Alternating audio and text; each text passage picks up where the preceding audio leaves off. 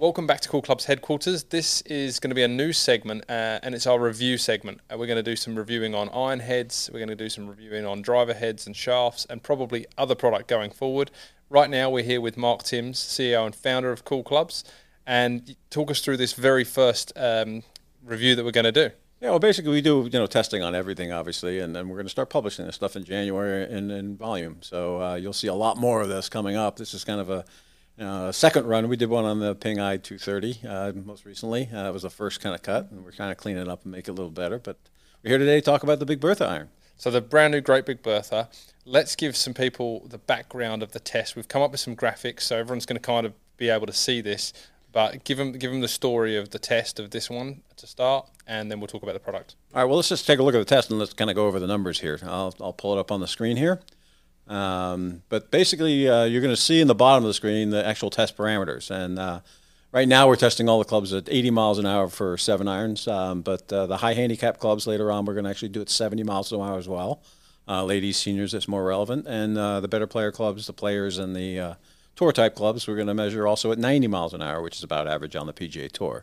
So that's something that the viewers got to keep an eye on. Like, right. Look at that test parameter down the bottom, so you can see that this club might have carried 153 yards on the centre strike. That's only relative to the max 80 mile an test. hour swing speed, correct. Yeah. Yep. That number will change as the club speed changes. The other thing we're going to look at doing too, this is testing 3/4 inch towards the toe and the heel. We call this the max forgiveness test.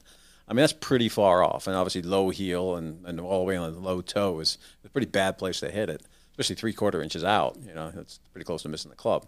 But we're going to do another test as well for the better player clubs, and probably all of them. We're just going to go 1/4 inch around. So if you're a better player, you might want to look more towards that. But if you're a high handicap, this is what happens. So and it also shows bigger variances by quite a bit. So perfect. It's useful there.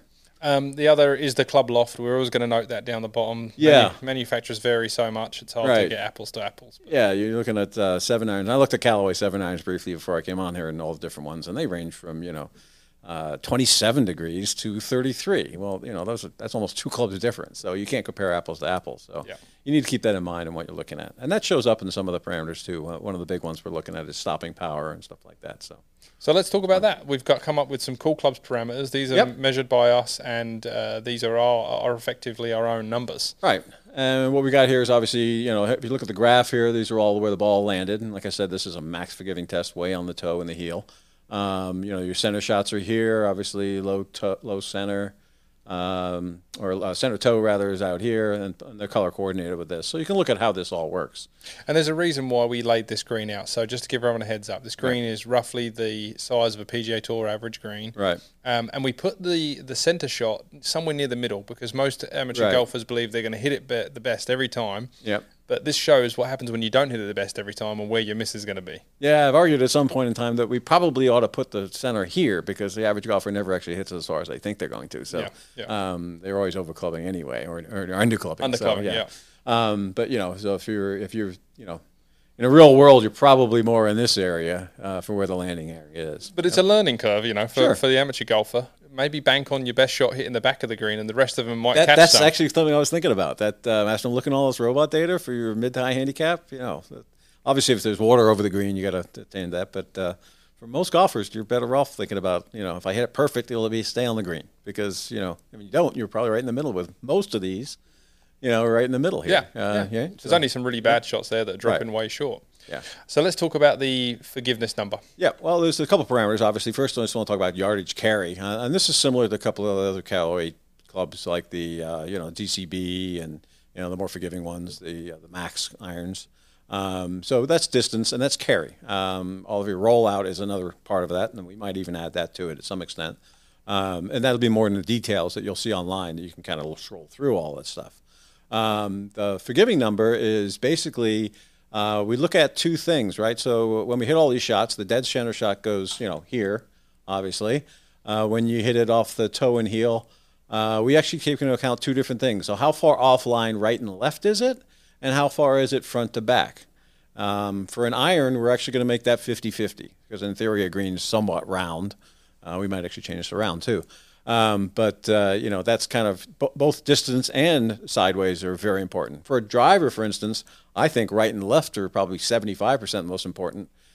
Forward and backwards, not as big a deal because you're still in the fairway, right? Not in the woods. So it's way more important to hit it straight than how far you hit a driver. So, and some relativity, because this is our first one. So 4.7 out of a 5-point scale is pretty great. That's high. That's really high. I don't think we have anything above that at this point. And obviously they've got all the technology in the world, which I'll briefly touch on why it's like that. But it's one of the most forgiving clubs we've seen so far. Okay. And then stopping power, similar kind of calculations. Yeah, stopping power is based on a couple of things. It's based on basically the land angle and the spin rate. And spin obviously decays over a period of the time. And Dr. Mesa is working with me on how much decay, and it has to do with how long the ball's in the air. But those two things correlate to how fast you can stop it. And that's a pretty important thing if you think about it. You can get a club that rolls forever. That's great. But, it doesn't roll through bunkers. So that stopping power number is pretty good. And this one's pretty high for the type of club it is. Yes. Right? So if you look at, some forged blades and stuff, they might be 4.7 or 8. But, you give up a bunch of distance with that too. So yeah, you normally see a stronger lofted club coming in with less stopping power, but this one really does do a good job with that. It's good. It's mid range, mid to high range. Right, and and then the other number we got here is spin launch. This is basically the launch angle of the club divided by how much spin it has actually, spin rate of it divided by the launch, and again that's relative to club head speed. So you got to look at apples to apples. So we'll probably color code those, for what speeds they are as well. And I was thinking myself to give people an idea, because stopping power is really the result. Yes. Whereas the spin launch is going to give you the view of the ball flight. If you've got a really high spin launch number, then you're going to see the ball pop and raise a lot in the air.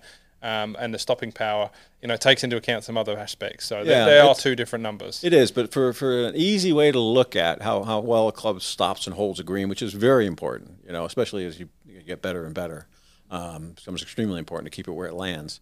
That's an important number, and that's kind of an overall view of a bunch of things combined that we came up with. And that'll become more important for drivers when we start doing some driver data. People will be able to use that. Yeah, the spin launch number will, yes. Yeah. If you're a high spin guy or you want to look at low spin launch number clubs, same thing's the opposite. And people all think the lowest spinning club is the best. Not necessarily, right? So some people need spin, especially at lower speeds. Exactly right. So this is great. This is an introductory video to the concept of what we're going to do. And again, just irons. We're going to do some shaft data as well, which will be interesting. January 1st-ish, we're going to start releasing this to the general public on the website in a lot of it. Yeah, a lot of it. So almost all irons we've tested will be up there, and I'm not sure it's January 1st, but somewhere in January. Obviously, all the clubs launch at the end of January. So the new ones won't be up there until we're able to put them up there, but we'll have tested them by then. Yeah. But let's talk a little bit about the technology in this and why I like it so much. Right. So we're just talking about the Big Bertha itself. This is a great, golf club. I first saw this and thought it was fantastic. It's pretty traditional looking for a really high handicap forgiving club, and it's obviously a ton of technology in here. I mean, it's all tungsten on the bottom, so it's got a super low CG. These are things you just can't do with standard steel clubs, but it makes it expensive. Yes. But the people who can afford it, it's a great golf club. I could play this club. I would say of all the things I've looked at with this club, the top line's a little thick. If you could bevel the back of it, it'll be fantastic, and I might even play it. But the rest of it, looks really clean. Like I said, the top line's a little thick, but it's not bad. And a very traditional shape, nothing goofy looking. This is a fantastic club for a guy that's older, doesn't have a lot of speed, but still likes to look at the clubs, not more like a shovel. Yeah, well, the results are you can swing it at 80 miles an hour, miss it 3/4 of an inch somewhere, and still hit a pretty good shot. And still hit the green most of the time, right? Yeah, and that's 3/4 inch. So most of the anything relative to the center of the club is going to be good. I will tell you, I did ask Sue O'Connor, who's one of our fitters that works with a lot of seniors and ladies and stuff, and the feedback she's got is. I think the simplest thing she said is everyone that hits it says it's so easy to hit, and I'm not sure if that's sound or the weight or the feel, but they all really enjoyed it. So this is definitely, if you can afford it, this is the club to get if you need some more distance, and even if you're a low handicap that needs this distance. Yeah, forgiveness. Yep. So this is really the start. Keep an eye out, watch all of them, and you'll start to be able to compare heads equally to each other.